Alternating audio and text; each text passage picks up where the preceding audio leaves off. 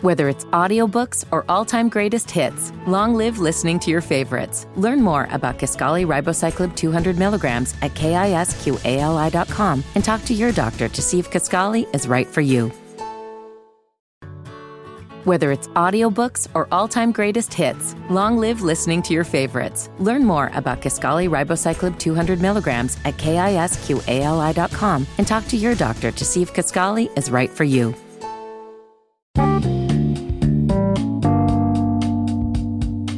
You are listening to Any Given Sunday, a part of the Dead End Podcast Network. Please subscribe to our podcast on Apple, Spotify, Google, and all other podcasting services. Please make sure you check out Dead End Hip Hop, Dead End Sports, Dead End Gaming, Is the Mic Still On, Chris Platt's Strictly Hip Hop and Hoops Talk, and a host of other shows on our podcast network. Thank you for listening and enjoy the show.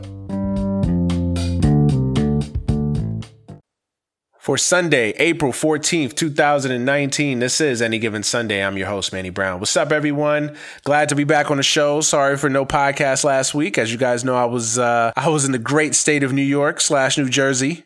Enjoying the WrestleMania festivities. So I'll get into that as we move along here today. Hopefully you guys had a happy, safe, blessed week. A better week than I had, of course, as you guys know. If you follow me on Twitter and Snapchat and Instagram, you guys know the hellacious week that United Airlines put me through. I will not leave this podcast without talking about how horrible United Airlines is. So I'll definitely get into that here shortly.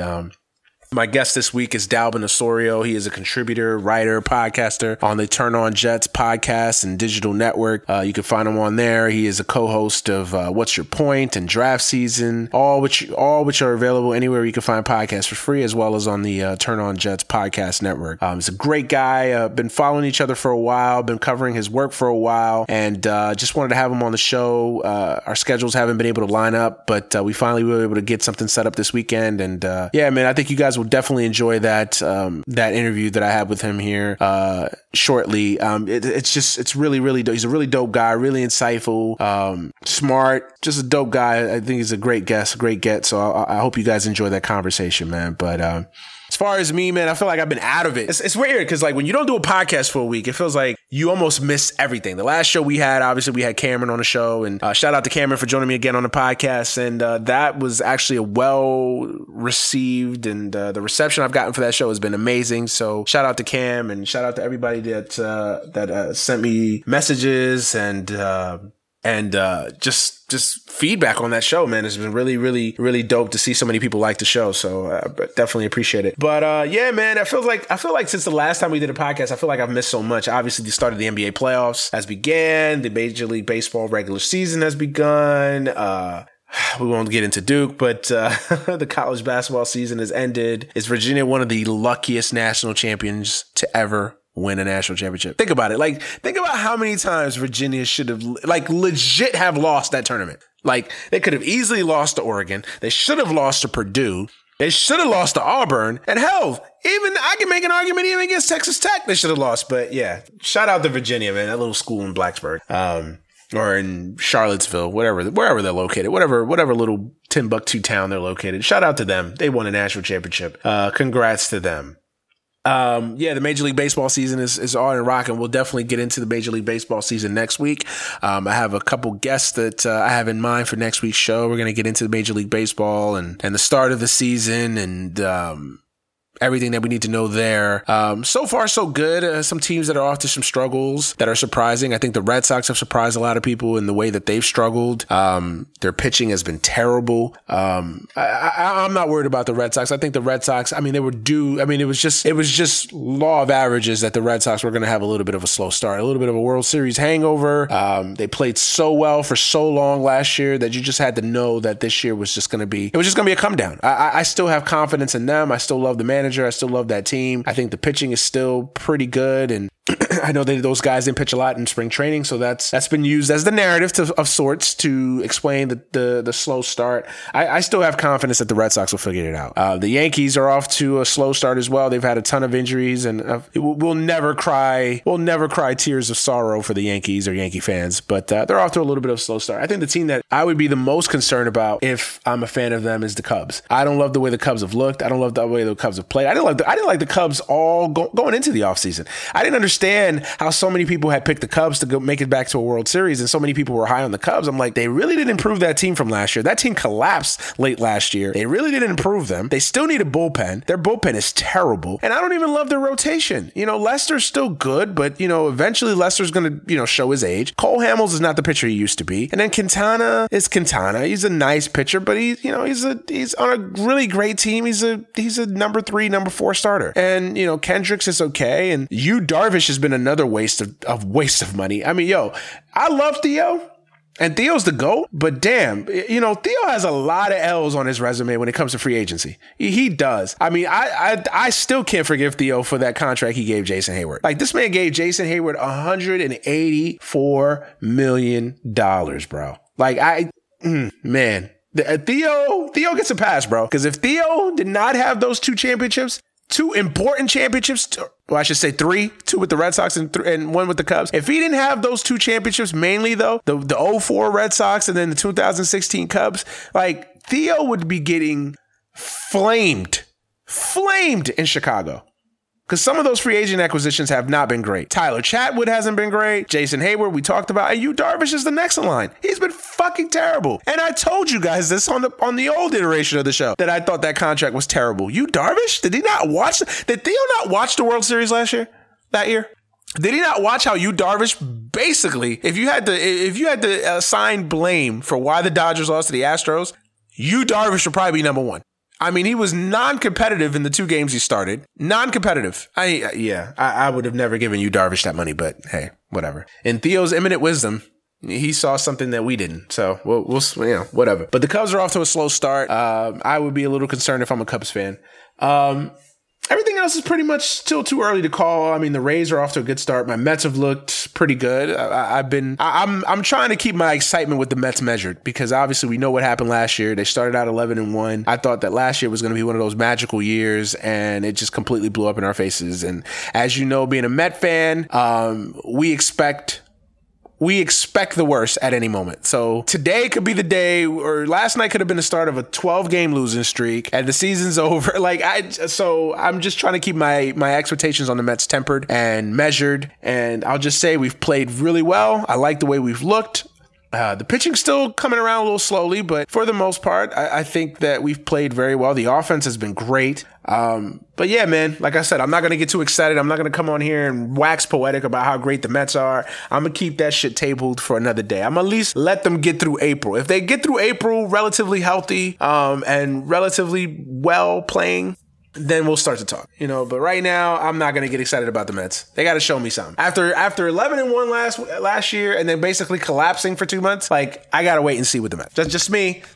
I got to wait and see. But yeah, so the Mets are playing well. Yankees, Red Sox off the slow starts. The Cubs I'd be concerned about. Mariners, until this weekend, we're playing at an all-time level. They've kind of come back down to earth a little bit. The Astros have beat them up the last couple nights, but, so we'll see if the Mariners, for our local fans, are legit. Got to think that they're eventually going to come back down to the pack, right? I mean, the Mariners are supposed to be an in-between team rebuilding, so I don't think the Mariners are going to stay hot. I think they had their run. I think they're starting to come back to the pack a little bit now that the Astros have kind of put them in their place the last 2 nights. So we'll see. But that's it with the world of baseball, man. And then of course the NBA playoffs. Yesterday was a good sign for the NBA, because I was worried about the NBA. First time with no LeBron in the playoffs in 16 years. I think the ratings are going to take a little bit of a hit. But yesterday you had some good basketball. You really had some good basketball yesterday. Outside of the Warriors Clippers game, and I don't know anybody who thought that was going to be a competitive series. I mean, please, the Warriors are not going to lose to the Clippers. The Clippers are not touching the Warriors. I mean, the Clippers will be lucky that they get a game in that series. Patrick Beverley can do all the antics he wants, but at the end of the day, the Warriors are just too much of a well-oiled machine. The Clippers are not touching them. But I thought yesterday was a good game, a good day of basketball for the NBA. I mean, I thought they had, they had 3 really good games. I think the one that stands out the most obviously is that Toronto Raptors the Toronto Raptors Orlando Magic game, that was a hell of a game. That was a great playoff game. Back and forth, changing leads, swing of emotions, back and forth. I just love that game. And Orlando pulled it out. I actually thought Orlando was going to be in trouble in that game. I thought when Toronto, took the lead late in the fourth quarter there, I thought Toronto was going to find a way to pull it out. They didn't. And that's the thing about Toronto, man. Same year, different year, same results. A little bit of a different roster, different coach, but the same thing with Toronto. There's just something about that team that you're just missing something. I don't know what it is. I can never get fully on board with the Raptors. It's just something about that team that I just don't love in big spots. I don't know if they're just not built for playoff competition. I just don't know what it is. I just don't love the Raptors. I really don't. A team like the Raptors, the level of experience that they have, the players that they have on that team, Siakam is great. Like, I love, Pascal Siakam. I mean, the dude is a beast. Leonard, I have my issues with Leonard, but Leonard's great. For the amount of talent and the experience that team has, they should not lose to the Orlando Magic the way that they did last night. I mean, they just shouldn't. They just shouldn't. Look, the Magic played well. The Magic are a nice story. They've played really well since the All-Star break, but, the Raptors should run through them. And they might still, they might win the next 4 games. They might win the next 4 games and sweep Orlando after last night. But, if I'm a Raptors fan, I'd be concerned. I would just say that. I'd be concerned that the Raptors are up to their old tricks again. You can't blame LeBron this year. You can't blame LeBron this year. And you can't put all the blame on DeMar DeRozan. He's not playing on your team anymore. So, it can't just be, we're running up against LeBron and DeMar DeRozan's not a superstar. Those angles can't be used anymore. So it's going to be interesting to see how the Raptors respond in game 2. But that was a hell of a game. Obviously, the Sixers embarrassed themselves. That's another team that I never trust. I don't trust the coach. I don't trust Embiid. I don't trust Ben Simmons. Ben Simmons gets a pass. As a Laker fan, everybody always likes to joke about Lonzo and he can't shoot and he's a terrible offensive player and blah, blah, blah, blah, blah, and Lonzo this and Lonzo that. To me, Ben Simmons has gotten a pass for a while now. And I think he's finally starting to kind of get ripped, but Ben Simmons did not play great. Did not play great again in the playoffs. I would be a little worried if I'm a Sixers fan as well, that Ben Simmons, this has now become a trend now with Ben Simmons. He didn't play well last year, and he played well in the Miami series for the most part. But against the Celtics last year, he didn't play well. And then this year, to start out, he didn't play well against the fucking Nets. And I would be a little concerned. And it's time that Ben Simmons now starts getting fucking ripped. Ben Simmons, that team has a lot to say. The Sixers, Embiid and Simmons, they have a lot to say. Ben Simmons and Joel Embiid talk like they've won 4 championships, and they ain't done shit. They haven't done a goddamn thing. And if they don't get their acts together, the Nets are going to beat their asses in this series. I guarantee you that. Because the Nets are not intimidated. The Nets have a really good team. Young, upstart. They're not afraid of the moment. They actually, just from watching that game, I actually think the Nets feel like they can play with Philly.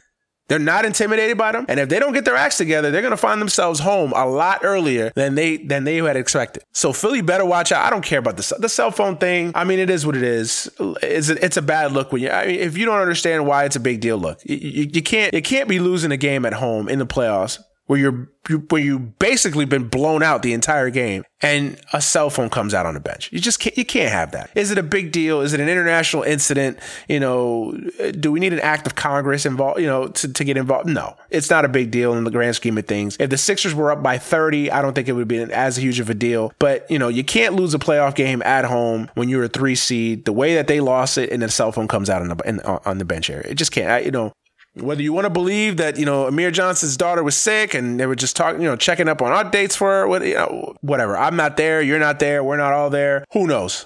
We got to take them at their word still. You can't do that. You can't do that. And Joel Embiid needs to know better. He's the leader of that team. He's the face of that franchise. You got to know better. You got to know better. You got to know better. Again, is it a huge deal? Is it a big deal? No, it's not. It's not. In the grand scheme of things, it's not. If they lose this series, is it going to be because they pulled out a cell phone in game 1 while they were getting blown out? No. But it's just something that just can't happen. You can't happen. Can't be smiling on the bench when you're being blown out by 15. You can't be smiling on the bench pulling out cell phones when you're losing a game to a 6 seed, a team that you have no business losing to.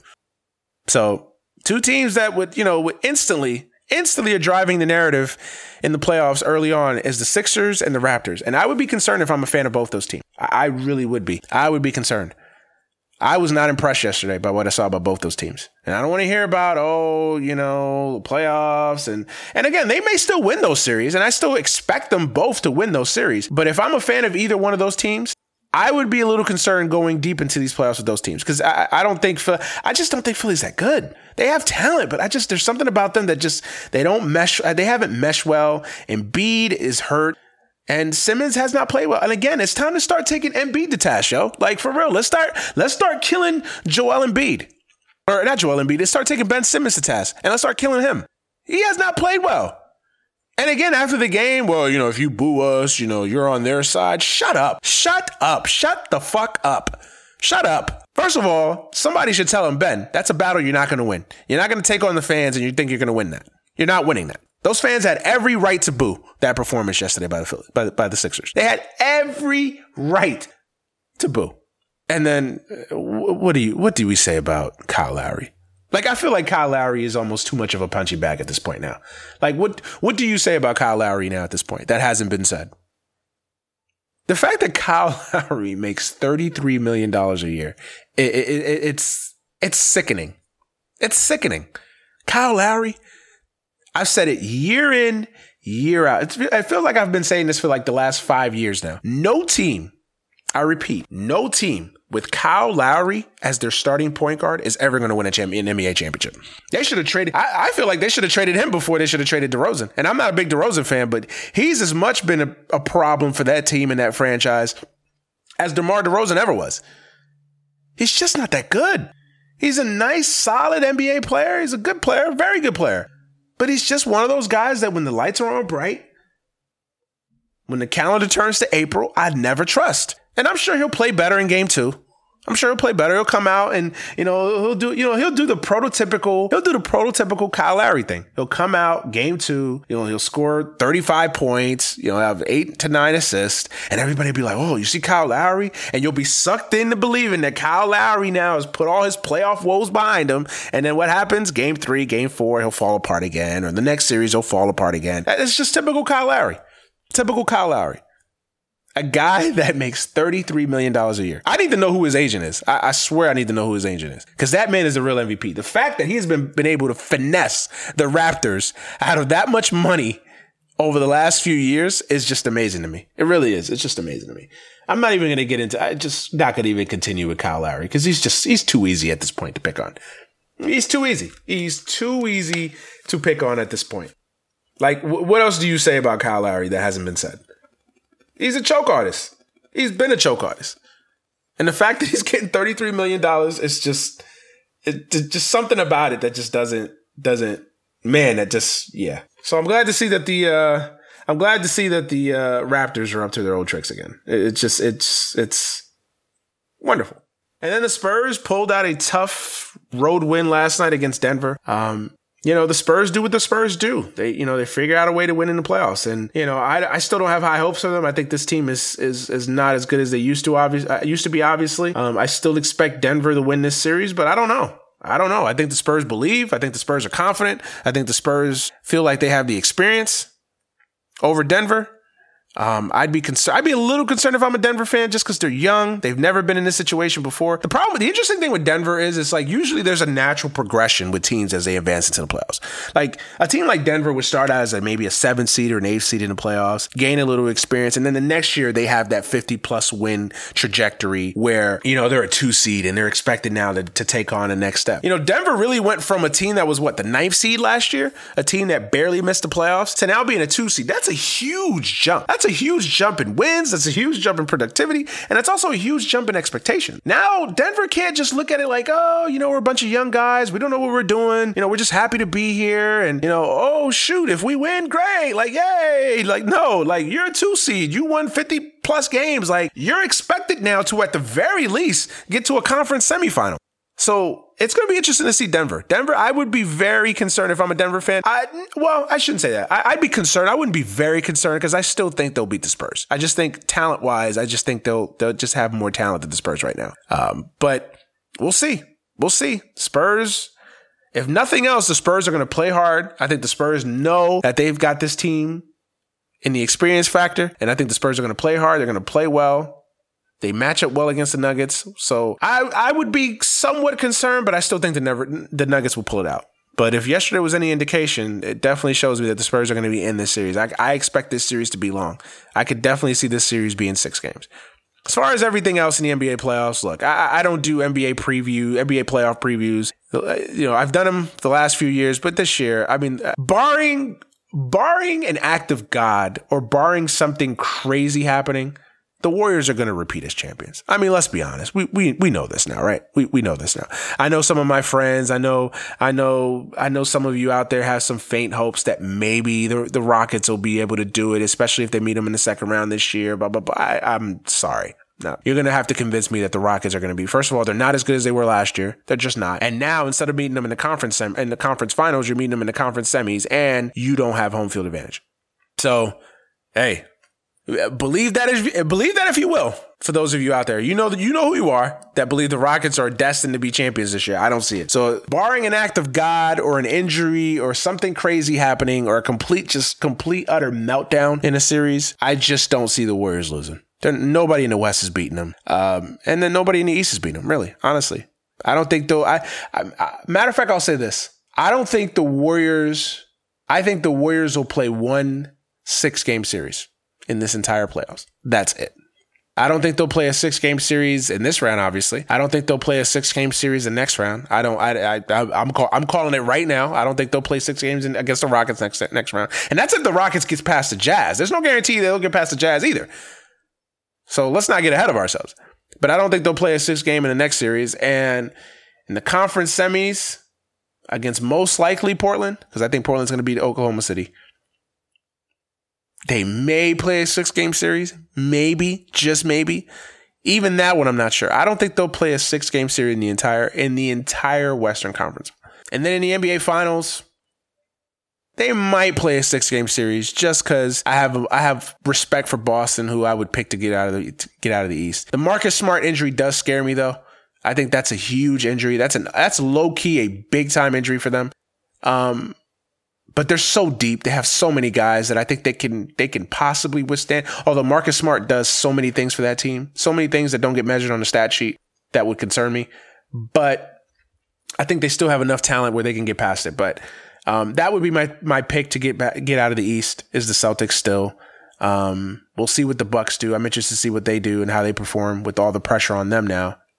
Or I wouldn't say pressure, but added eyes and added expectations on them. They're similar. They're similar to me to Denver, although they had the trajectory that I talked about. You know, Milwaukee was a 7th or an 8th seed for a couple years, and then they took that leap this year into being a top seed. So they've at least had some playoff experience. So I'm not as concerned with Milwaukee as I am with Denver, but they're kind of in a similar boat to Denver. But that would be my team coming out of the East. And the Warriors and the Celtics, it'd be a good series. That would probably be the 6-game series they'd play, is against the Celtics. If they played the Sixers, I don't think first of all, I don't have confidence that the Sixers are going to beat the Nets. So against the Warriors, I definitely have no confidence. So that wouldn't be a 6-game series. Against the Raptors, hell no. And even against the Bucks, I don't think so. The only team that's going to give them a real challenge to me in an NBA Finals is the Celtics. That's it. And even that one's questionable to go 5 or to go 6. So yeah, man, an act of God is what's going to take. So, but yeah, that's my mini NBA preview. Shout out to Tiger Woods. He's back. Tiger is back. He just won the Masters. His first major championship since 2008, I believe. 2008, first major championship. Yeah, it's amazing. Tiger's been through a lot. I for one started to lose hope in Tiger Woods. I'm like, man, he's got 14 majors. He needs 6 more to pass Nicholas. So we'll see. And I kept saying, we'll see. But I always had faith that he'd figure it out. And then it's gotten to a point where I was like, man, with the surgeries, with the injuries, he's 41 years old now. Who knows if he's ever going to get back to that level? So I started losing hope in Tiger, but he's looked good. Last year he had a really good year. So there was a lot of expectation for Tiger going into this year. If he stays healthy, if he continues to play the way that he's playing, that he could possibly win one. I don't think anybody expected the Masters, but here we are. He won the Masters. So salute to Tiger Woods. Salute to him, man. Golf needs it. Golf needs it in the worst way possible. You know, they've got guys like Dustin Johnson and Spieth and you know, guys that can, you know, that are great players, but they don't move the needle. They're not guys that are going to make me and, you know, I'm a casual golf fan. Like, I watch the majors, but I'm not a golf fan that goes out there and, you know, plays the game every day and, you know, follows the sport on a day by day basis, 365 days a year. I'm a casual observer. Like, I know what's going on. I know what's going on in all the major championships, you know, tours, and I keep an eye on the sport, but I'm not there every day. I'll be honest. But guys like Dustin Johnson, Spieth, McIlroy, who's tremendously overrated, you know, those guys don't move the needle. They're great players. They're talented, but they're not guys that move the needle. They don't move the needle in the way Tiger does. And that's for a variety of reasons. So the sport definitely needs, if you don't think executives on CBS and the PGA are just fucking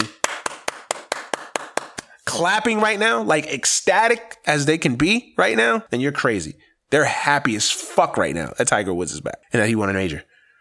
Because now this carries the sport into the summer with the US Open, with the British Open, the PGA Championships. I mean, this carries the sport now for the next few months. Because now everybody's going to say, well, you know, if Tiger got the Masters, you know, how well is he going to do in the US Open? How well is he going to do in the British Open? How well, you know, there's no Ryder Cup this year. You know, how well is he going to do in the PGA Championship? Like, this carries the sport now for the next couple months. So, yeah, shout out to Tiger, man. Shout out to Tiger. It's glad to have him back. As a sports fan, it's glad to have him back winning major championships. He drives the narrative. He moves the needle. And I honestly think that he's more humble. He's actually more, he's a guy that you could root for more now that he's actually gone through the struggles, that he's gone through the ups and ups, you know, the ups and downs, than in the past when he was just so dominant and he just seemed like a fucking robot. Like it just did, you know, cause that was my issue with Tiger. It was like, yo, is he someone that you just can relate to? You know what I mean? Is he someone that is, you know, he doesn't almost seem human. He's so fucking good. He was that much better than everybody else at his peak that, you know, it was almost kind of hard to get into him because it was like, damn, this dude is almost too good. It's like, there's no vulnerability there with Tiger. And I think the last decade, almost a decade since his struggles really began, you know, he's had to humble himself a little bit. So I think it's going to be interesting how the golf world and fans alike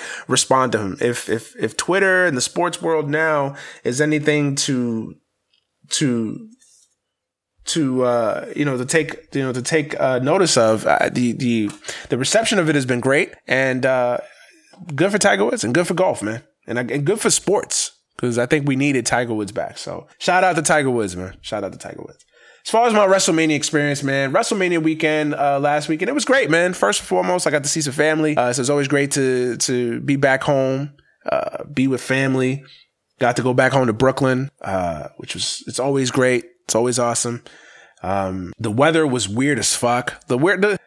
You know, everybody talks about places and how different places are weird as fuck. Dog, the weather in New York is so fucking crazy. So the day I got there, I left here Thursday night.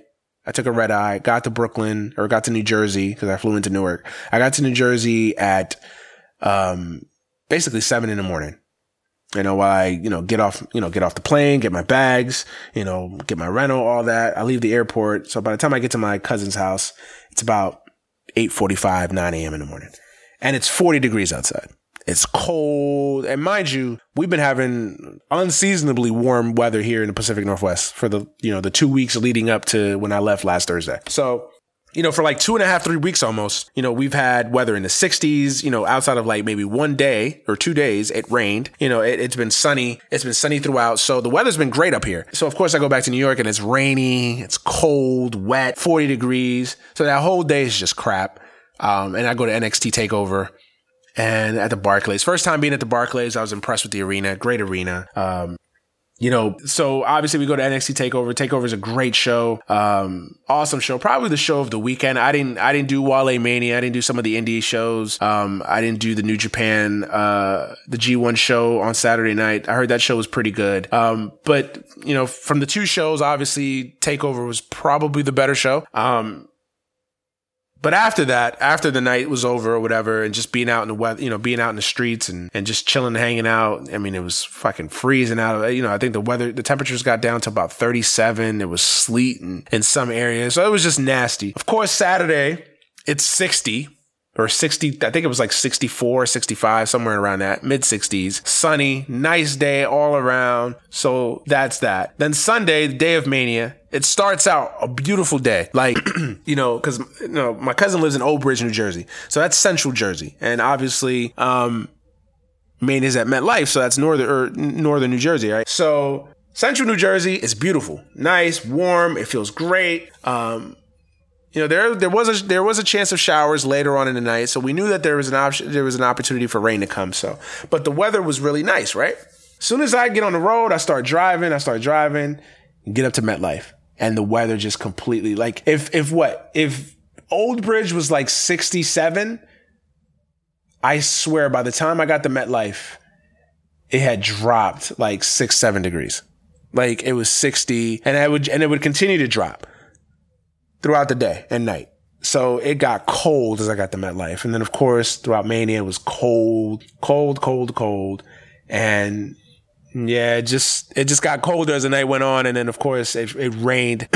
Mania got lucky because the showers literally held off.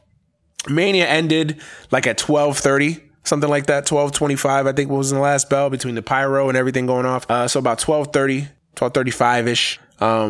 Mania was over, and it started raining like literally like by 12:50. 12:50 is when I started seeing raindrops on my windshield. Like, it was like, okay, this is happening. So the weather was crazy. The one thing that I got to say, man, Mania is too fucking long. It's just too, like, I love going to Mania. It's an experience. Obviously, I'm a wrestling fan, and it's great. My friends and I go, and it's always a good time, but Mania is too fucking long. I mean, the company really has to do something about this now. Like, it's ridiculously too long. Like, I got to MetLife. I left early, so I got to MetLife about 4:45. Pre-show started at 5:30. So parking, waiting for my friend to get there and all that, buying merch. So we knew we were going to miss most of the pre-show. I'm sorry, I didn't care to watch, the tag team championships, the Raw tag team championships, and, the women's battle royal and shit like that. I'm sorry, they had no interest in it. Sorry. So by the time we went into the actual stadium, food and whatnot got seated, it was like 6:30, and we were just in time for the Andre the Giant Memorial Battle Royal. So think about it now. For me, some people there was a lot of people. It was almost half full at 5:30 to start the pre-show, right?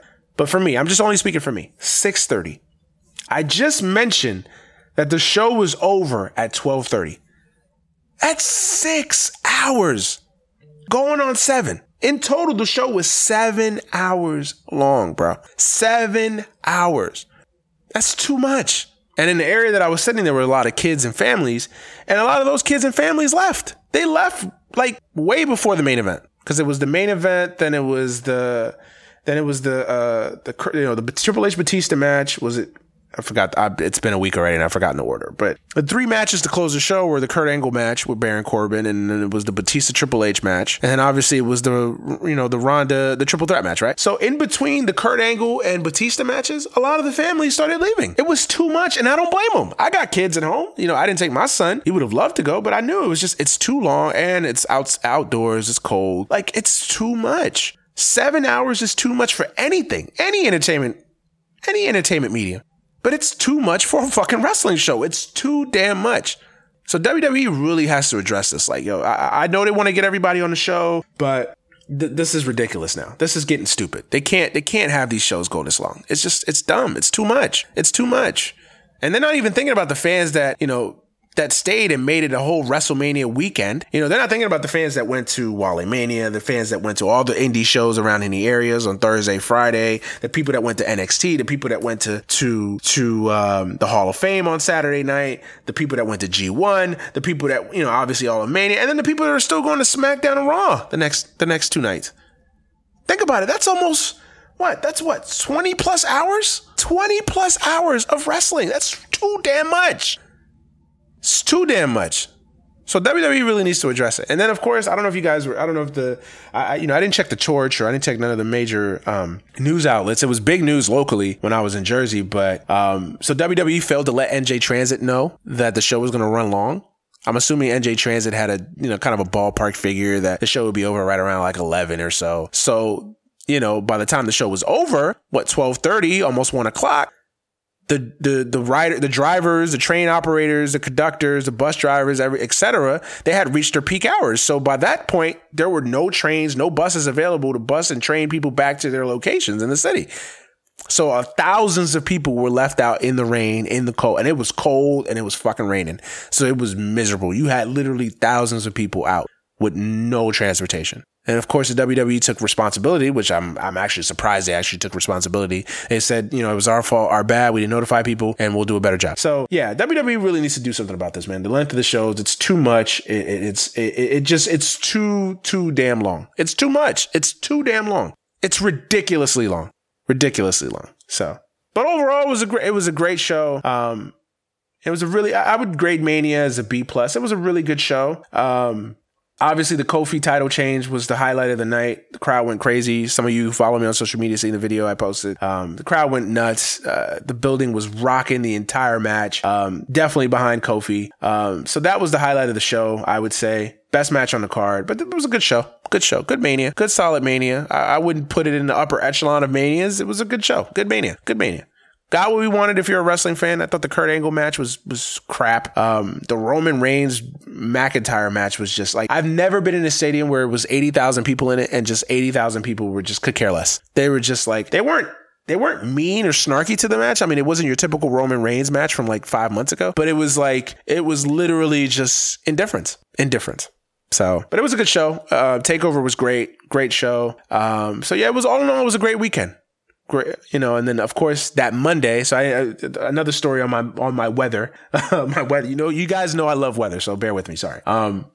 But the weather in New York, it was the hottest day of the year that day in the Northeast, in the area. So that day it got up to 82 degrees. So it was dope, man. And anytime you get 82 degrees in the city, it's always awesome. So, just got to ride around a little bit. Went through some of the old neighborhoods, Jersey City. I went into New York for a little bit. And it was a great time. Have fun. And then my horror story began.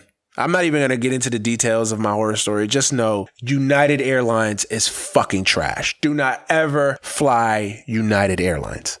If you take anything from this podcast today, between me and Dalvin, my Mania recap, just recapping all the sport. Like, if you take anything from this podcast, take this. United Airlines is fucking trash. They're terrible. Awful. How have they existed for so long as an airline and provided just crappy service is beyond me. It's beyond me. It literally is beyond me. I don't even want to go through everything that happened on that whole experience. Just know I was on a flight that boarded twice, off-boarded off the plane twice, delayed 3 times, and then eventually canceled. And then my rebooked flight the next day was delayed an hour. And the entire process was ill communicated, poor customer service throughout, lack of information. It was terrible. So United Airlines, I know I don't do fouls of the week anymore, but y'all get a fucking foul. Like, terrible. I hate United Airlines. And I already told my wife, I'm like, I don't care what the occasion is. I don't care whether it's for leisure, whether it's for business, whether it's for family emergencies. I don't care what it is. I will drive before I fly United. I don't care if they got the cheapest fucking flight imaginable. I will drive before. I will walk. I will take Greyhound before I do another United flight. That's real. So United Airlines, y'all are on my shit list, and I'm still battling with them to get the compensation. Because I called them and I was like, yo, because they are, and you know how they try to offer you like a little $200 travel voucher, like, oh, for your trouble and your terrible experience, here's $200. Like, no, $200. Like, I missed 2 days of work. I missed 2 days of work. I missed 2 days with my family. I was in an airport for close to 48 hours. Like, no, I'm sorry. No, that's not going to fly with me. I'm sorry. I'm still battling with them to try to get my proper compensation, so we'll see. But United Airlines is trash, bro. So they're trash.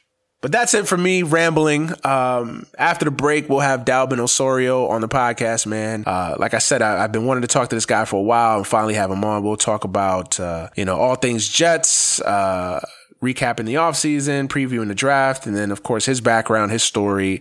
Very, very cool guy, very insightful guy with an interesting story, a background. So I hope you guys definitely enjoy it, man. It's going to be a great show. So, here's a couple words, and then we'll be back with Dalvin on the podcast. Stay tuned. Whether it's audiobooks or all-time greatest hits, long live listening to your favorites. Learn more about Kisqali Ribociclib 200 milligrams at KISQALI.com and talk to your doctor to see if Kisqali is right for you.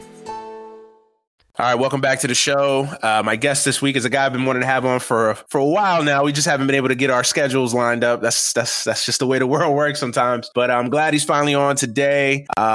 He is the co-host of Draft Season. He's a contributor for Turn On Jets digital site. If you're a Jets fan, it's probably the number one site to follow if you're a Jets fan. He contributes, writes articles and pieces on there, and then also hosts their What's Your Point podcast, a weekly debate show, and as well as the Draft Season podcast, which you'll be recording today, matter of fact. So you can listen to him on there. Mr. Dalbin, am I pronouncing your name right, bro? Dalbin? Yes, sir. And actually, you know what? You are one of maybe 5 people in my life that have gotten it right. Well, that's good because I'm terrible with names. I think we are off to a really good start because you got it right. Even Joe, Joe's our editor at Turn on the Jets. The first 2 months just absolutely butchered my name. But hey, I appreciate it. Yeah, I'm glad to be on. Word. Well, Dalvin Osorio is here with us this week, and welcome, Dalvin. What's going on, man? Thank you, man. Thank you. I'm good, man. Like you alluded to in the intro, we haven't been able to link up our schedules. That's probably the number one issue that impacts dads. So don't let moms think that it only impacts them when they want to hang out with their friends. But I'm super pumped to be on, man. Like I've listened to you for a while, and honestly, I'm always super humbled when people ask me to come on. So it's going to be a great show. So I'm really glad to be on with you. No doubt, man. Like I told you offline, I've just been following your work for the last couple months, just really checking out because I've always followed Turn On Jets, just kind of read the pieces, but I recently just started checking out some of the podcasts and I was impressed by your work. So I decided this is a guy I want to talk to. So yeah, man, we just, that's how we do. You know what I mean? I find interesting people to talk to and try to have them on the show, man. So, the pleasure's all mine for real. Thank you. Yeah, no, and I mean it's been a good run, man. Like I've been at TOJ now since 2011, and it was actually crazy because when I got brought on, it was myself, Connor Rogers, who's now with Bleacher Report, and then Cole Patterson, who was with ESPN for a while, and then The Ringer, and so it's interesting because they went on to actually take the Turn on the Jets experience and turn it into something big. That wasn't my path, right? Because I do social services and stuff like that, but we had gotten hired to just do the undrafted free agent pieces, right? Like it was just literally us sitting down and poring over film for days on end over guys that just hadn't gotten drafted. And then one day Joe was like, hey, do you want to be on the podcast this Friday or something like that? And I was like, yeah, absolutely. And I'm now probably the most senior member of the site. Like I've been there long enough because Cole went on to go do different things and Connor went on to Bleacher Report. And that, I mean, it's been great to see the site evolve from what was really strictly a written site when I first started to the digital monster that it is now. So it's been great.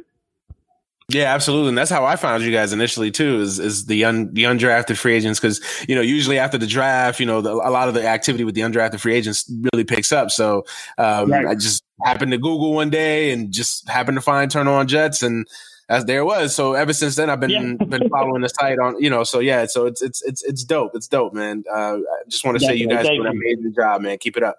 Thank you for sure. I appreciate that. But before we get into our beloved football team, I like to give my guests a little bit of time to kind of introduce themselves. Give a little insight on their background, who they are, how they got started. That you kind of alluded to that a little bit, but just kind of give the audience that may not be familiar with Dalbin. Who is Dalbin? Yeah, sure, man. So like you mentioned, I've been at TOJ now. It's been 8 years and it's been great. Joe actually is essentially, Joe's one of my best friends and he's become one of my best friends in the world, which is great. He was at my wedding. I was at his, and he, he's given me advice about life. So I ran for office last year down here in Montgomery County, Maryland. And Joe was my social media manager for my campaign. So again, that's the nature of our friendship. So that's been great. I'm a when I'm not having my heart broken by the New York Football Jets, I'm a therapist at a high school actually down here in Maryland, which I love. So I've been a social worker for a really long time. I've now entered the political arena. Like I said, I ran for office last year. I'm running for a high profile position down here now that is, council appointed, which is great. I've written a lot of stuff that's been published on The Root and just stuff about social justice. I'm really committed to social justice. I'm an organizer by trade. But right now, as my professional life, I work with high school students who have quote unquote emotional disturbances, which is just a fancy word that people slap on, kids of color because they think that kids of color are different.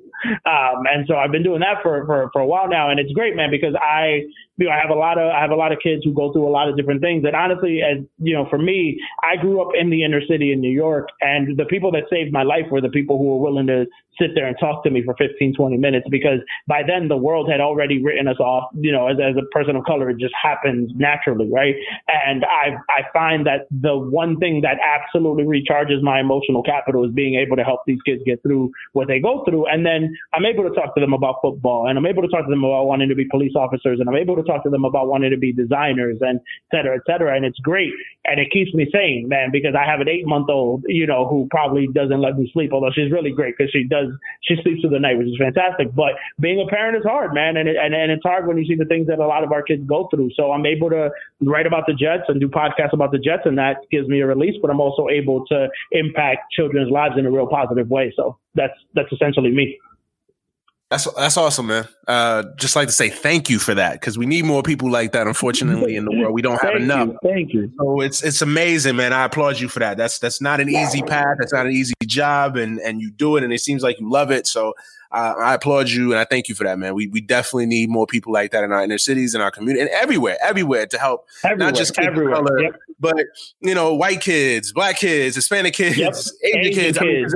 I mean, every kid out there. There's a lot of kids out there with problems. So I applaud you for that, man. Definitely. Thank you. How did you get started in social service? Like, how did it become that? Like, was this something that you always wanted to do, or was it something that kind of developed over time as you got older, and just from your own personal experience, that's something that kind of was blossomed in you? Well, so it's interesting, man, because I grew up without my dad. My dad wasn't in my life. I met my dad for the first time when I was 20. And so that was a life-shaping thing, because I didn't know what my dad was like. I had heard stories. He was the constant, let you down parent. And I had to learn how to manage those emotions, the emotions that came from that when I was a kid. And so when I was 20, my dad was working on a political campaign in New York for a guy who is now actually he's a congressman now. So he made it to Washington and, won his first election that my dad helped him. And now he's in Congress. And my mom had, called me on my cell phone when, during the days that we had flip phones. And she was like, do you want to meet your dad? And I was like, yeah, I would love to. And so I got in a cab, went to go meet him. And sure enough, when he heard that I was coming, he ran. Like, he left the area or whatever, and because he thought I was going to make a show. And when I got there, this woman came up to me, who turned out to be the woman that he was with, and she was like, "Oh, so you're, such and such a son?" And I was like, "Yeah." I was like, "I'm just here to meet him. I'm not here to cause a scene." You know what I mean? And he came back and he gave me a hug, and it was awkward. But so my dad at that time was a community organizer, but he was also working at a school in Washington Heights that was failing, and they needed, they were looking for teacher assistants. And he was like, "Oh, I hear that you're looking for a job," because any man with a guilty conscience was the first thing that they go to. It's money, right? Like they figure, "Oh, let me woo you with money." And I needed a job at that point, man, because I was, I was a college sophomore, and college is expensive, and I was tired of being broke. So I took the interview, and I started to work at the Bell Foundation. And then so I was being a teacher's assistant. And the one thing that I learned was that I had no idea what was going on with my kids outside of school. I had them from 2:00 to 5:30, and I had no idea what was happening outside that was impacting them academically. And so I went and I got my bachelor's in business, and I was looking for a job to help me pay my student loans because the TA money wasn't coming in. And my mentor at the time was like, "Do you want to run your own school?" And I was 23 at the time, and I had never had a grown-up job, right? And a grown-up job where I was making a salary with benefits, I had never had that. I didn't know what the hell that was. And I took the job, man, and I oversaw 2 schools that were failing. I brought them out of receivership at 23 years old. I was able to figure out how to get my kids to perform better academically and knock their tests out of the park. But again, I still didn't know how their home lives was impacting them.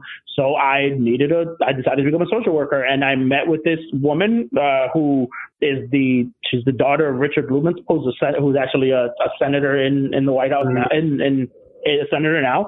And she said to me, she was like, I'm going to be very frank with you. We need a man of color that can speak Spanish. And she was like, I don't care about your education. I care about if you're committed to these kids. And this was working in Harlem. And I said, yeah, absolutely, I can do it. And again, I had never been a social worker before. And she even said to me, she was like, if you ever tell anybody I said that, I will absolutely deny it to the fullest. And to this day, when I tell the story, because I've told this story on the campaign trail, I've told it when I've met people, if people call her as a reference, she absolutely denies the story. But that's what she told me. She said that she needed, because there were so many kids, and again, so many white kids, Asian kids, Hispanic kids, black kids that didn't have positive male role models. And she was like, can you do this work? And I said, yeah, I can do this work. And I did that for 4 years, man. Like, and it was great. Like, we started a youth leadership academy and got our 16 and 17-year-olds to graduate on time. And it was great work. And then I realized, I was like, I don't know where the money's going. Like, how are we not able to afford these things that all these kids need? And so then I started a program from scratch, and I started meeting with stakeholders, and I started doing that part. And then I said, well, I need to know what the other side looks like, right? The undocumented side, the kids that come here and their parents aren't with them. And so then I started working with undocumented immigrants when I came down to DC. And then I did foster care, the kids that just got taken out of their homes, and how do we get them back? And then I ran for office, because that's when I realized that ultimately it all comes down to who makes these decisions. And too often we have people in power in this country who have never walked in those shoes, who don't know what it's like to be poor, who don't know what it's like to sit there and have an eviction notice on their door. I do. I was 14 years old when we had an eviction notice on our door, and my mom ripped it down before I could see it, thinking that I didn't see it because she didn't want me to freak out. And my mom got it done and figured out how to do it. A lot of people in power right now don't know what that's like. A lot of people in power don't know what it's like to only have $5 and see your mom go to the supermarket to then spend money on the little bit that she could, right? Like, and it's one of those, and those stories permeate skin color, they permeate racial lines, they permeate, like they go through all those things, right? Because there's a white kid in Kentucky who's having the same issue as the same thing as a black kid in Maryland. It's the same thing. And so, I mean, now I'm in that process of getting into that arena, but doing social services, man, was always something that, like, I found myself gradually building on. No matter how much I tried to run from it, no matter how much I was like, oh, no, this is too stressful, I can't do it, I found myself gradually building on wanting to do that and wanting to help people. Awesome. That's amazing, man. That's really, really dope. And so you talked about running for office. Like, what was the final?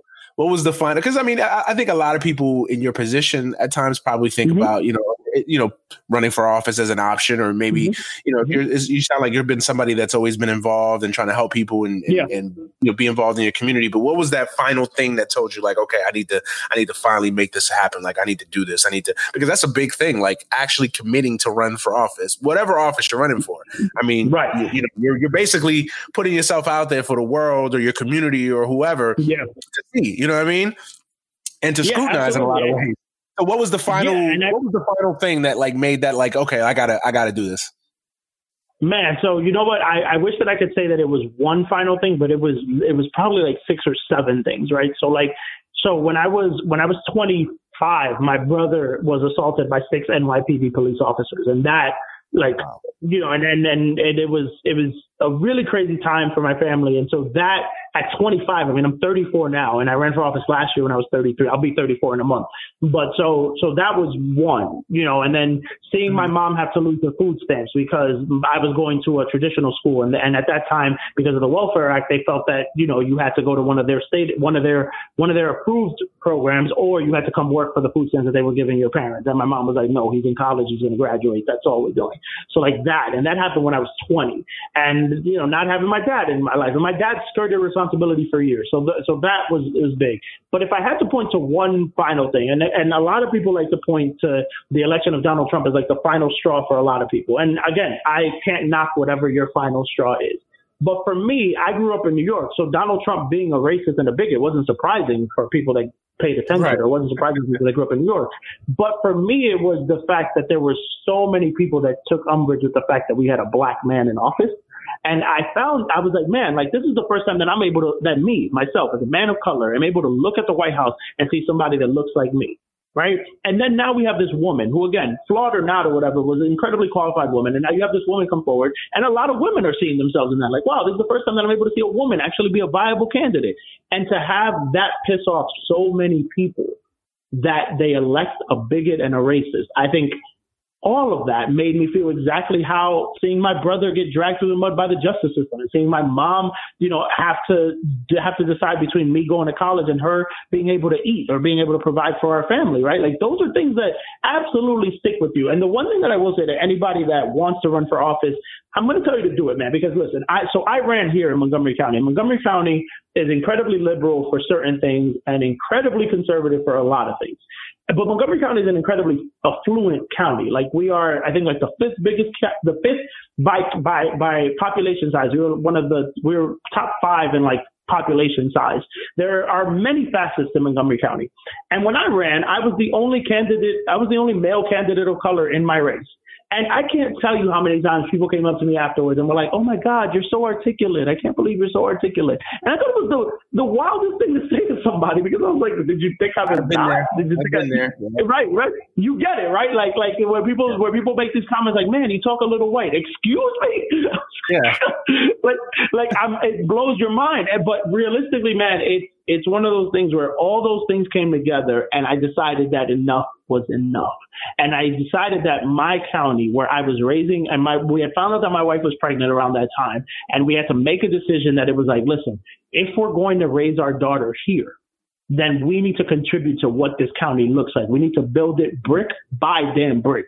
And there's a lot of people so my friend ended up winning. My friend Andrew ended up winning. And he won I think he had 8,000 votes or whatever. And Andrew's great. Andrew, however, is a white man. And Andrew's a white man who didn't steer away from talking about racial justice. Right. But because it was coming from a white man, white people take that a little different. They just do. It's just the nature of the business. But one of the things that Andrew made clear was his embrace of me as a new person, because we had just moved here and they were like, oh, who's this person? Mind you, I spent my summers down here, right? So I knew Montgomery County well, but this is my first time running down here, first time living down here. And they were like, well, who's this stranger coming on? And Andrew made sure that they understood how qualified I was, which now then people, now I'm helping with an immigrant project and I'm helping to organize communities around a police bill that they're trying to pass. And I'm able to still do the things that I want to do. And I'll run again, obviously, but it's hard, man. But anybody that listens, I run as you are. Do not feel like you have to change who you are because people are going to judge you regardless, but you need to stand in your truth and stand in your power. Absolutely. Absolutely. What was the hardest thing about running? What was because I think we all have this perception of politics, small or big. Obviously we have obviously Washington and we all have our own opinions and feelings towards everything that goes on in Washington, but just even at a local level, I think we all have this kind of perception of who politicians are, what it entails, the job. What was the hardest thing that you found in just running for office? What was the thing that was wow, I never would have thought that this was this bad or this hard or it's easy for that matter? Right. So I'll start with the easy part. I think the easy part was telling my story because I'm not this conversation that you and I are having. I've had this conversation on the trail before. Right. I've had this conversation where people are like, oh, so, what was it like growing up in a single parent home? And then I can tell them. Right. Because again, I'm not ashamed of it. My mom is great. She calls me every day. She calls more to talk to my daughter than she does to me, but she calls every day. She calls every day. But it's one of those things where my mom and I had a really bad relationship when I was a kid. And then now as we've gotten older, we've built this mutual respect because I have my own family. Right. And as you can attest to this as a father, we take care of our families and we make sure that our families are okay. And we make sure, all these things.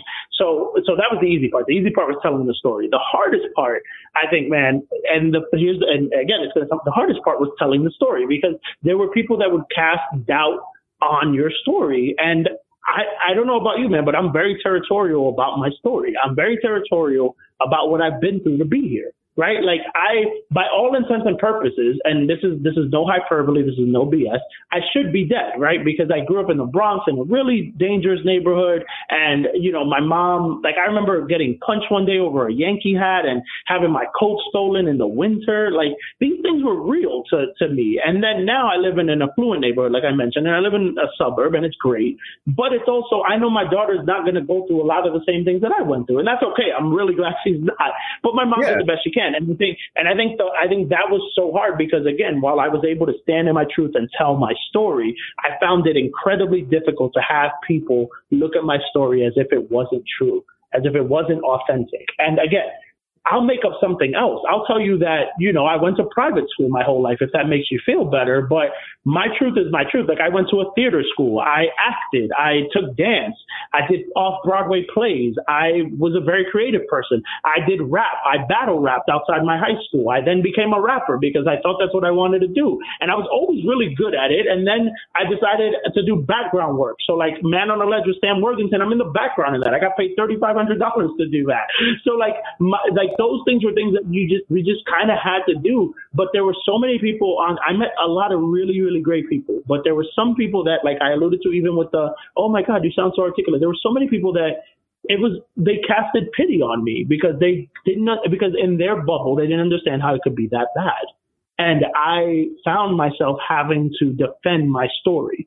And so it's a double-edged sword. On one hand, the story was easy to tell. It was much harder to have to defend it because it was my story. Wow. Yeah. So you mentioned you're running again.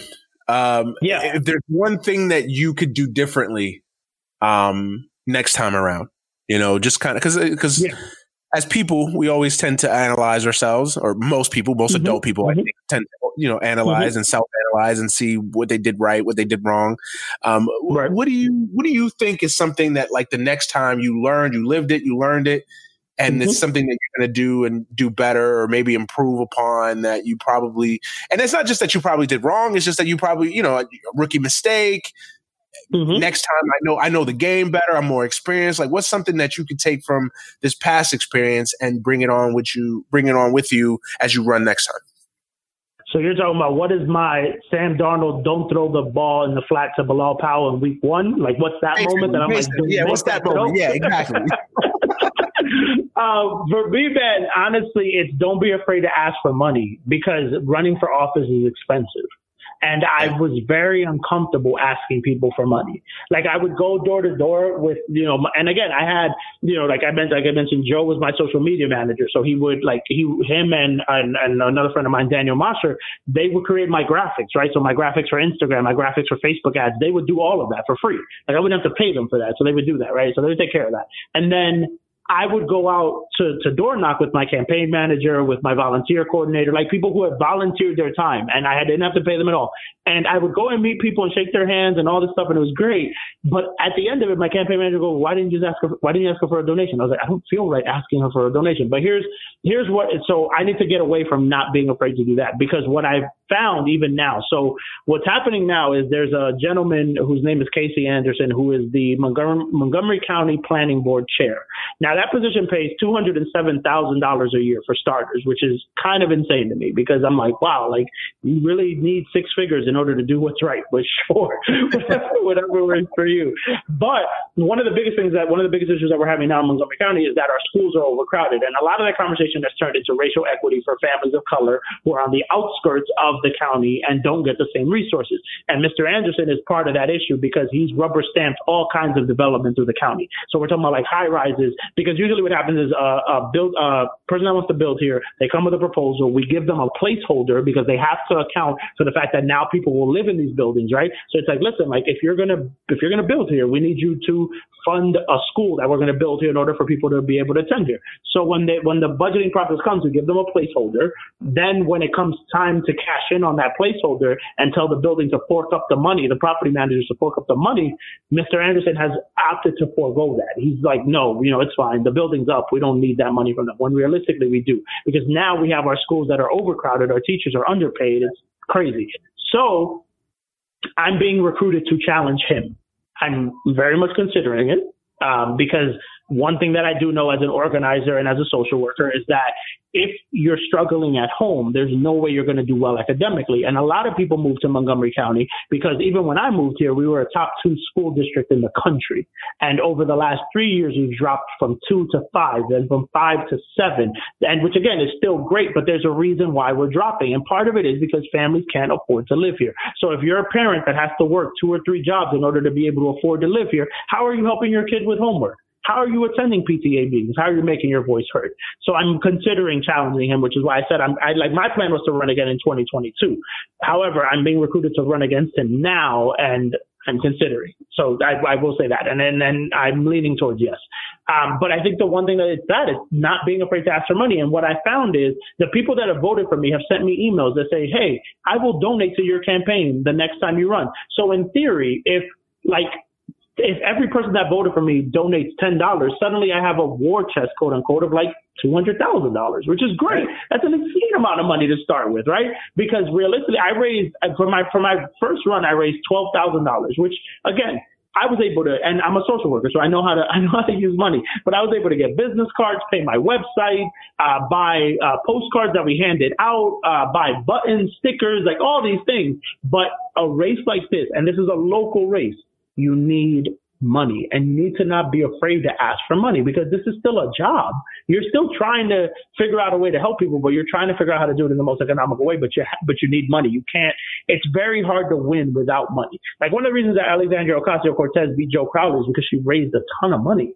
Like she did an amazing job, and part of it was because she wasn't afraid to ask for it. And I think you have to be willing to do that. And I think that's a stumbling point for a lot of young folks, not even young people of color, but young folks in general. Young folks in general are scared to ask for money. They're scared to. Because of the negative connotation about it. And everybody has this kind of cynical view of politics and it being a money grab. And in a lot of ways it is, but unfortunately that's the game. You know what I mean? It's like one day we'll be able to change the game where we take money out of politics totally. But right now, this is the system that we have. And, you know what I'm saying? Money is a big part of it. So, yeah, I can see that. I can definitely see where that would be an issue. Well, hey, we got some political news on the podcast today. Is considering it. So for those in Montgomery County, I hope you guys are listening. Hey, man, I don't live in Montgomery County. I'm all the way in the Pacific Northwest.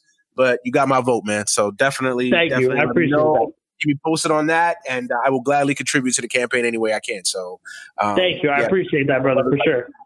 Absolutely, man. We definitely need more people like you in office. That's for sure. So, yeah, man.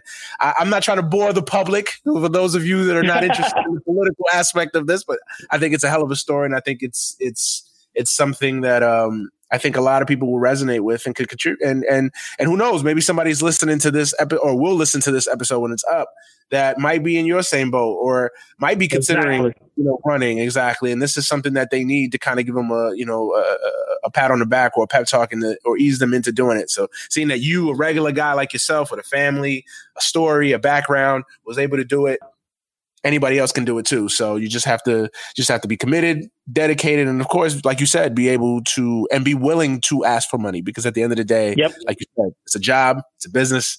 You're trying to do something here and it takes money. Unfortunately, that's the way the world works. Money is everything. So, yeah. So let's transition over to our Jets though. Just a little bit recap for me. The off season, has it got, we and you have kind of talked online on Twitter and stuff, and we've shared our thoughts on the Jets and what they've done and things that we agree with and don't agree with.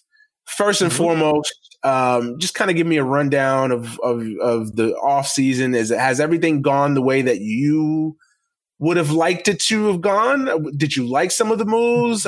Just kind of give me an overall rundown of the off season as a whole. Yeah, for sure. And I'll start with what I did like. I love that we signed Le'Veon Bell. I think that a lot of people have forgotten just how good he is, and that typically happens with recency bias, right? Like if you haven't seen a guy play, you suddenly think like, oh my God, he's not good. And that's how we get takes like, oh, is Alvin Kamara a top 5 running back in the league? And it's like, well, is he? Le'Veon Bell's still probably better than him. But so signing Le'Veon Bell is huge.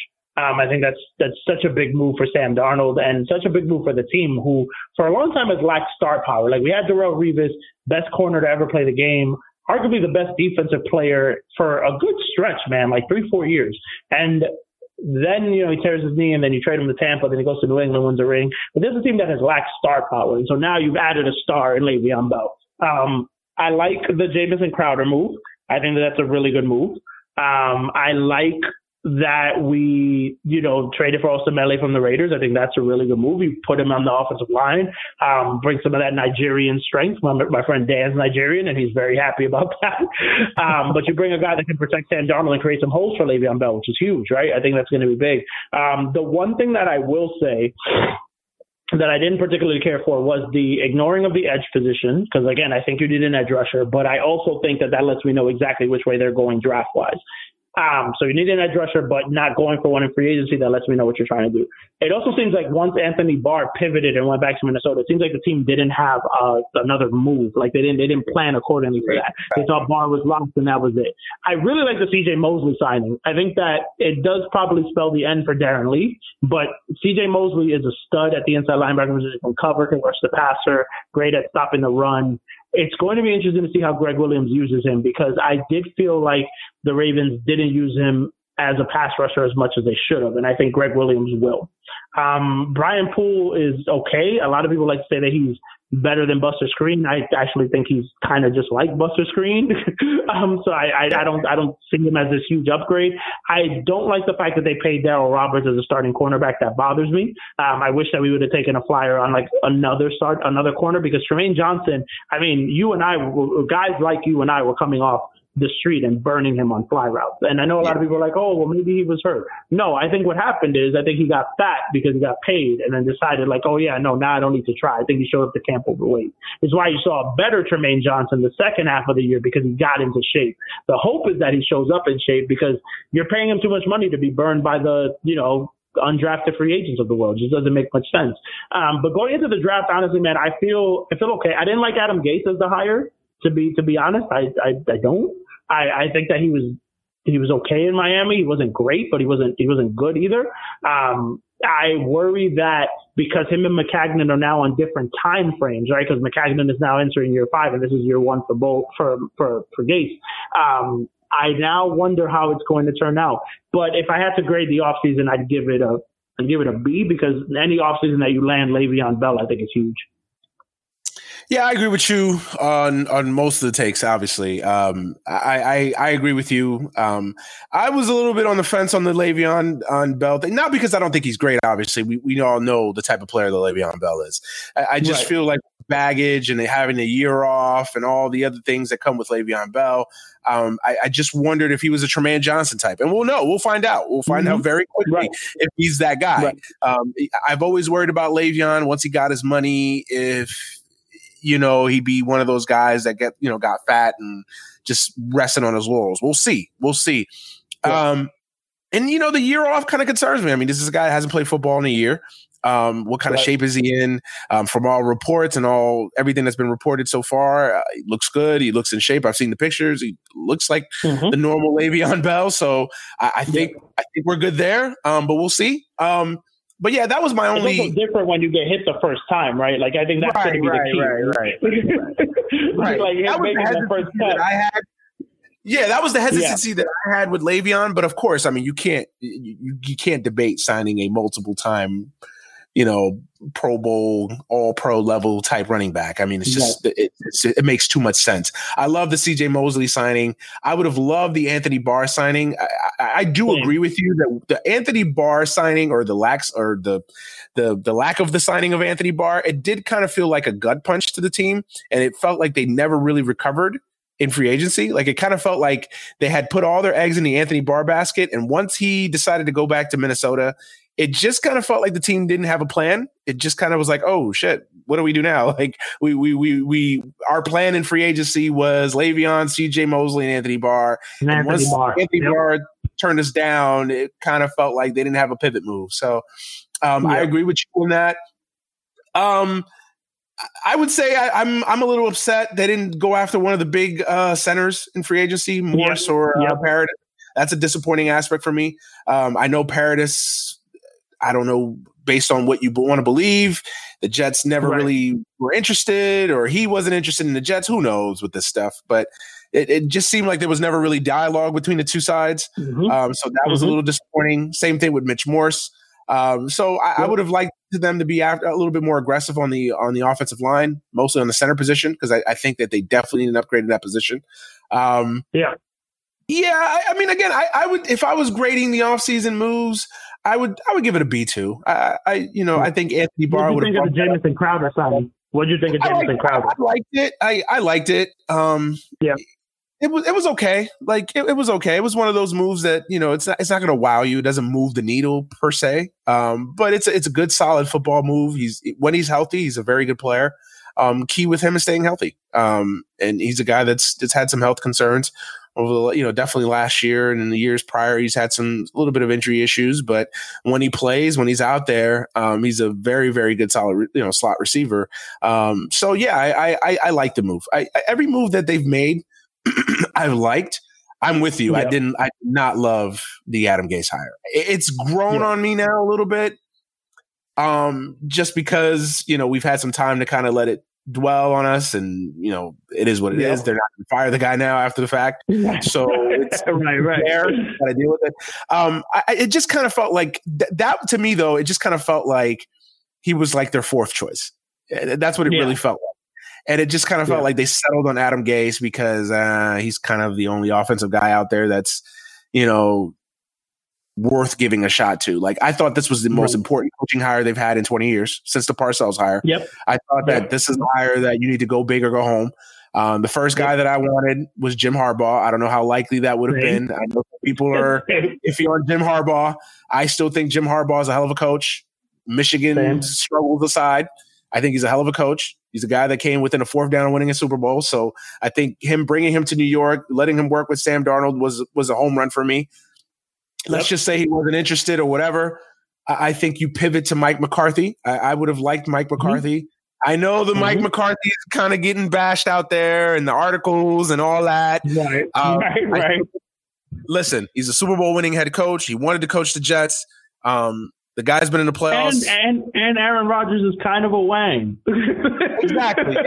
Like, let's not act like Aaron Rodgers didn't bear some faults in that situation. So, so I was all in on the Mike McCarthy hire. I never loved the Baylor coach. I'm like, you're bringing in a rookie coach, guy who's coached at Baylor. I know he's got NFL ties, but I wasn't high on that. And then some of the other candidates, I didn't want them to touch Cliff Kingsbury. So some of the other hires were uninspiring. I guess Gase was the best of the bunch, I guess. So that's what's kind of made it grown on me. But yeah, I'm with you. I didn't love the Adam Gase hire. But it's grown on me. I worry about us as Jet fans collectively rationalizing it. It's a Knicks fan level kind of rationalization when it comes to things, because we rationalize anything, man. I hear you. I'm with you though. Like, I was like, man, Adam Gase, hell no. And I think for me, even the Le'Veon Bell thing, I rationalized that very quickly. Again, I like Le'Veon Bell, but a lot of the same concerns you had, I was like, man, that first time he gets hit, it's probably going to hurt. He's probably going to take his money and leave. The Adam Gase thing, though, I think you're right. I mean, they're not going to fire him. They're not. They're not going to fire him. They're going to let this ride out, and we just have to hope that it works out. But we Jet fans, Knicks fans, and Met fans, nobody rationalizes things like those three fanhoods. Nobody. And Laker fans. Yeah, and I'm a fan of all three, so I'm very. I'm very much with you on that one.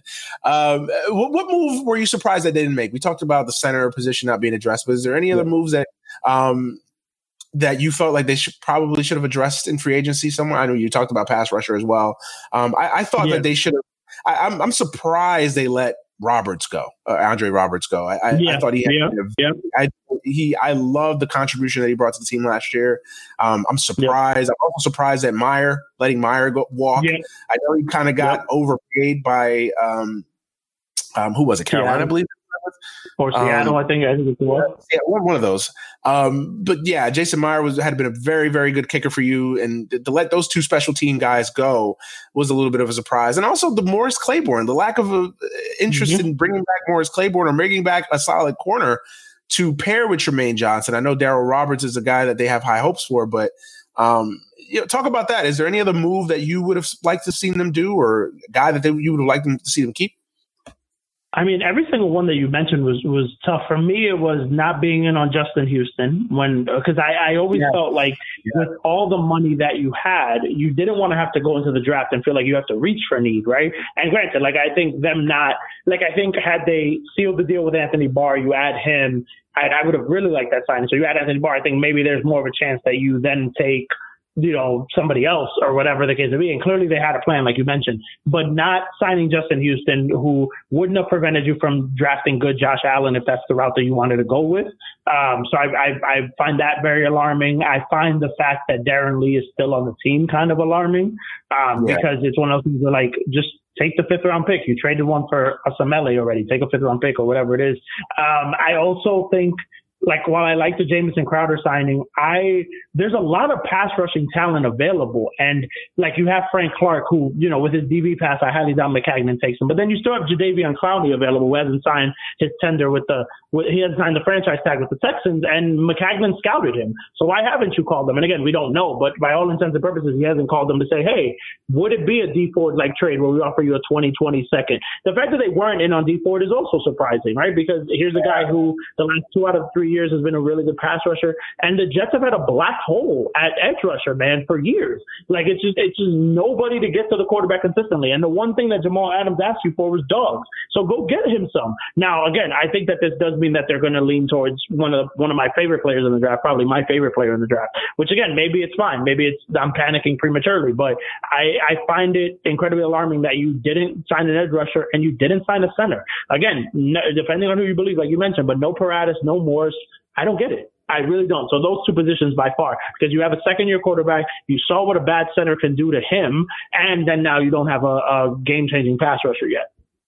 I agree. I completely forgot about the Justin Houston one, but I was fuming about that, especially the money that he ended up getting. I was just like, really? This was chump change. Like, you could have easily added him to the mix, and you get a guy who, when healthy, is still one of the best pass rushers in the league. I didn't understand that at all.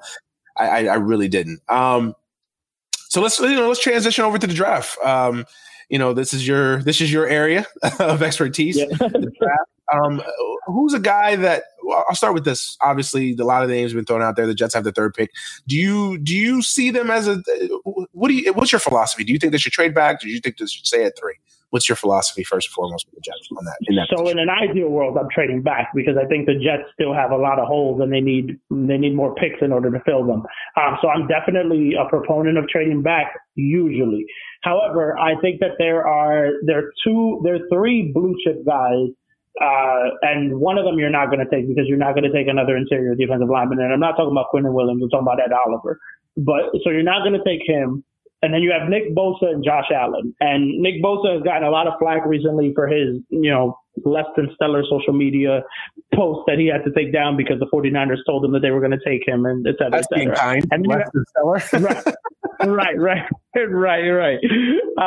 than stellar social media stuff. But then you have good Josh Allen from Kentucky, who has gotten better every year, coming off a monster year, 21 sacks in the SEC, which you cannot make up. There's no way to fake that. And the year before, he had 10.5. He's gotten better every year.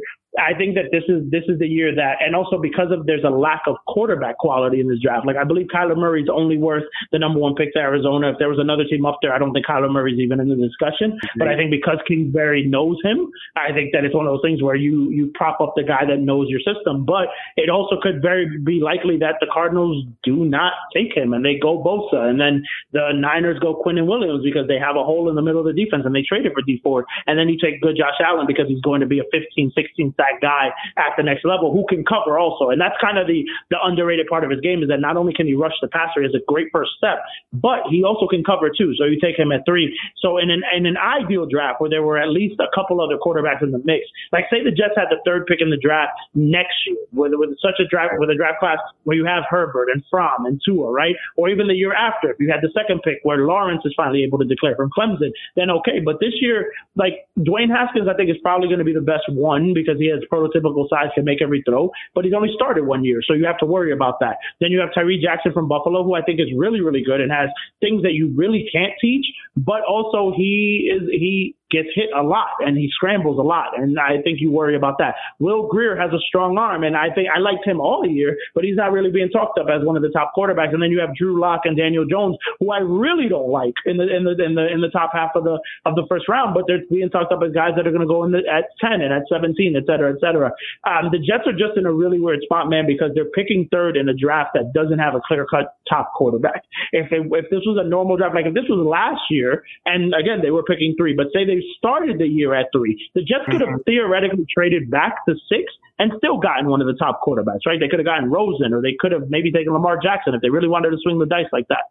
Who knew that the Browns were going to take Baker Mayfield? The Giants would be stupid enough to pass up on one of the quarterbacks to take Saquon Barkley, et cetera, et cetera. But in an ideal world, I would trade back, get more picks, and land a bunch of blue chip guys. But I don't see that happening at all. I think they stay at 3 and they take Josh Allen. What's your favorite player in the draft outside of, you talked up Josh Allen, a guy that you love a lot, but just, outside of the Jets, just in general, who's your favorite player that you've covered, that you've researched, in this whole draft lead up? Yeah, so I'll give you 2. Ed Oliver, who I think hasn't been talked about enough. He's the number 2 player on my board. Yeah, he has not been talked about enough, and he's a guy that was good all year, and he was good last year. The day of the draft on turnonthejets.com, my top 300 board will be out, and like during the draft, I'll add in comments and stuff of like where they went and stuff like that. So make sure to bookmark that when it drops. But Ed Oliver is one of them who, again, insane first step, incredibly athletic for a man his size. A man that is almost 300 pounds should not be moving like that. I'm a WWE fan, as are you, and I know we're used to seeing big men like that move, but Ed Oliver should not be moving that as quick as he's moving off the line.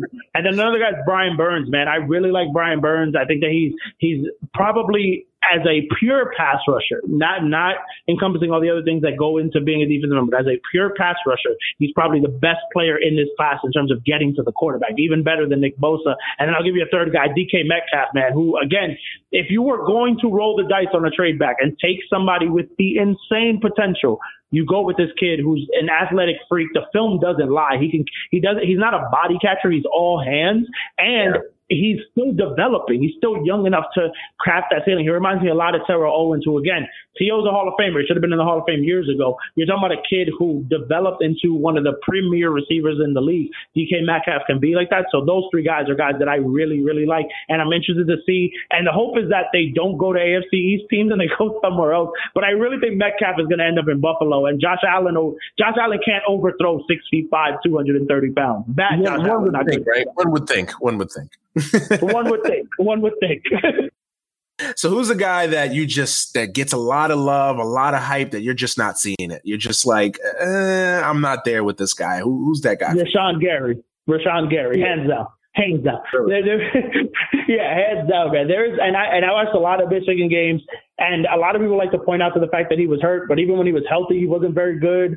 He got beat off his blocks a lot. He doesn't have a lot of people wanted to say when he was being mocked to the Jets, a lot of people were like, oh, here he's Vernon Golston. He's Vernon Golston. Listen, man, Vernon Golston was at least productive at Ohio State. Rashawn Gary can't rush the passer like Vernon Golston can, and so I refuse to compare the two. I think that's insulting to Vernon Golston. I think Rashawn Gary pisses me off, man, and he would piss me off if he's the pick, because he's undersized, he gets pushed back a lot, and putting him next to Leo Williams, who's the king of the almost sack, and putting him next to Henry Anderson, who can probably get to the quarterback. But again, Rashawn Gary is the guy that I would absolutely scream at my TV if he's the pick. Any other guy that just gets a lot of love, a lot of draft buzz, and you're just like, I don't see it? Jawan Taylor from Florida. I don't know why. I don't know why. And I know a lot of people talk him up as the best offensive lineman in this class. And you know what it is, man? And I'll tell you straight up, I worry about guys that didn't do it all year, and then once we reach the offseason, January or February, suddenly they're talked up as the best guys. Why? The film didn't lie to you. The film was what it was. What made you change your mind? And nobody can offer an opinion. I'll tell you. So before the college football season started, I had Greg Little as the best offensive lineman, followed by Jonah Williams, then Trey Adams from Washington, and then I had Dillard, and I didn't even have Taylor in my top 32. He was even top 32. So like, and then I watched, and Jonah overtook Greg because I thought Greg was a little too light on his feet. And again, you could be like that if you're DeBrickershaw Ferguson, but I don't think Greg Little's that polished, right? So Jonah overtook him, and then Dillard overtook Little. I still liked Adams, but he broke his foot at Washington. They said he was going to come back. But Jawan Taylor wasn't a guy that jumped out at me. So now that we've seen them in shorts and, in shorts and sneakers, why on earth would that change my mind? You're not going to play on Sundays in shorts and sneakers. That's not going to happen. And I think he's the guy that I hear constantly talked up at number 3 that really pisses me off on the offensive side of the ball. Rashawn Gary's the guy on the defensive side of the ball that I just absolutely do not want the Jets to take. Interesting. Well, it should be. I can't believe it's almost 2 weeks. It feels like the draft season is just too long.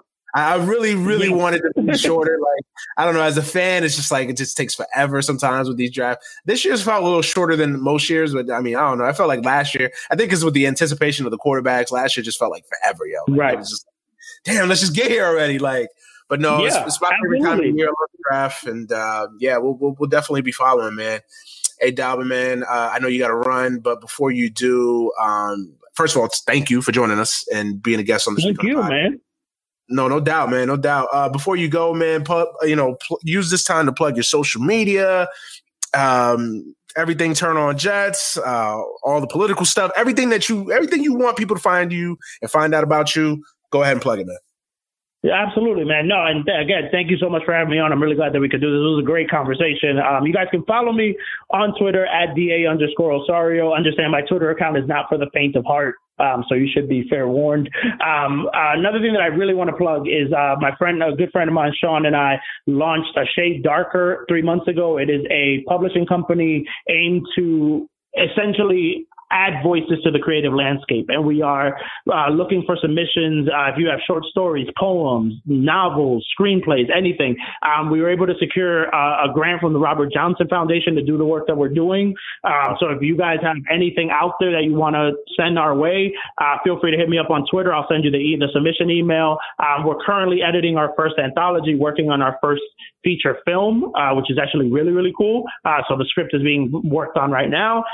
We're also releasing a poetry picture book from one of the authors that sent us our stuff. So yeah, we're constantly looking for stuff. Feel free to reach out to me. If you want to find my football stuff, turnonthejets.com. I write there all the time. Like I said, I'm the senior writer. I'm like the Scarface, but like the rapper version of not the you're going to come into our house and I'm going to have a ton of coke and guns lined up. I'm the rapper version of Turn on the Jets. Exactly. But no, it's been a pleasure. Draft season. I'm the co-host of Draft Season, also the co-host of What's Your Point, which will be back in the fall. It's our version of PTI, or as we like to call PTT, pardon the turbulence. So look out for that. I also have a Medium page where I write about, stuff that's not just football. We're talking about, political stuff, et cetera, et cetera. So feel free to follow that. And honestly, I'm just incredibly humbled that to be on with you. And again, I look forward to being back on once we can, because we still got to talk about Endgame. We still got to talk about Game of Thrones. There's so much that we can talk about. Oh yeah, definitely. An hour is not nearly enough. An hour is not enough. But thank you so much for having me on, man. Oh, no doubt, man. Like I said, I wanted to have you on for a while, and this is the pleasure's all mine, and we'll definitely have you back on because we got a lot of things to talk about on the political, absolutely, everything. So we'll definitely have you on, man. Dalvin, thank you so much for joining me, man. Have a happy, safe, blessed day, man. I appreciate you coming on. Thank you so much. You too, brother. All right. Whether it's audiobooks or all-time greatest hits, long live listening to your favorites. Learn more about Kisqali Ribociclib 200 milligrams at KISQALI.com and talk to your doctor to see if Kisqali is right for you.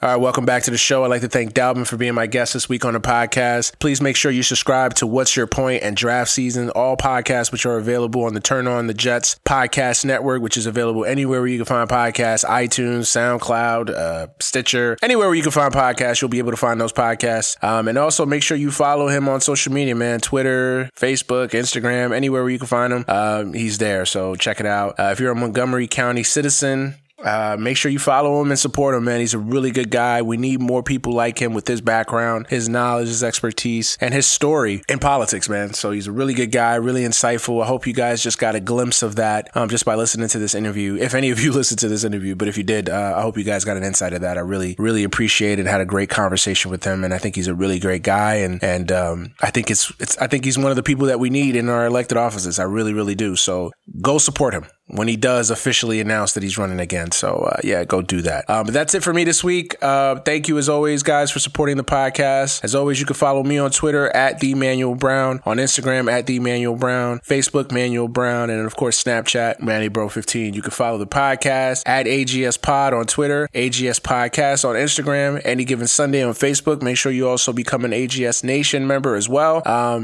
Yeah, man, that's it. That's it. That's all the social media sites. Thank you as always for listening, for supporting the show. Without you guys, the listeners, there is no podcast. So once again, from the bottom of my heart, thank you for being the most important part of this podcast week in and week out. Hopefully you guys have a happy, safe, blessed week. This week is going to be a better week than my previous week. I know it, but just law of averages is going to be better, right? It has to be. No plane flights and no terrible United customer service. So that's a plus. But yeah, man, I hope you guys have a happy, safe, blessed week. Make sure you check out all the other podcasts on the Dead End Podcast Network as well. Dope shows, man. Go ahead and check those out. I am out of here. Shout out to Tiger Woods for winning the Masters. And I hope you guys have a happy, safe, blessed rest of your week. All right. Peace. Serious.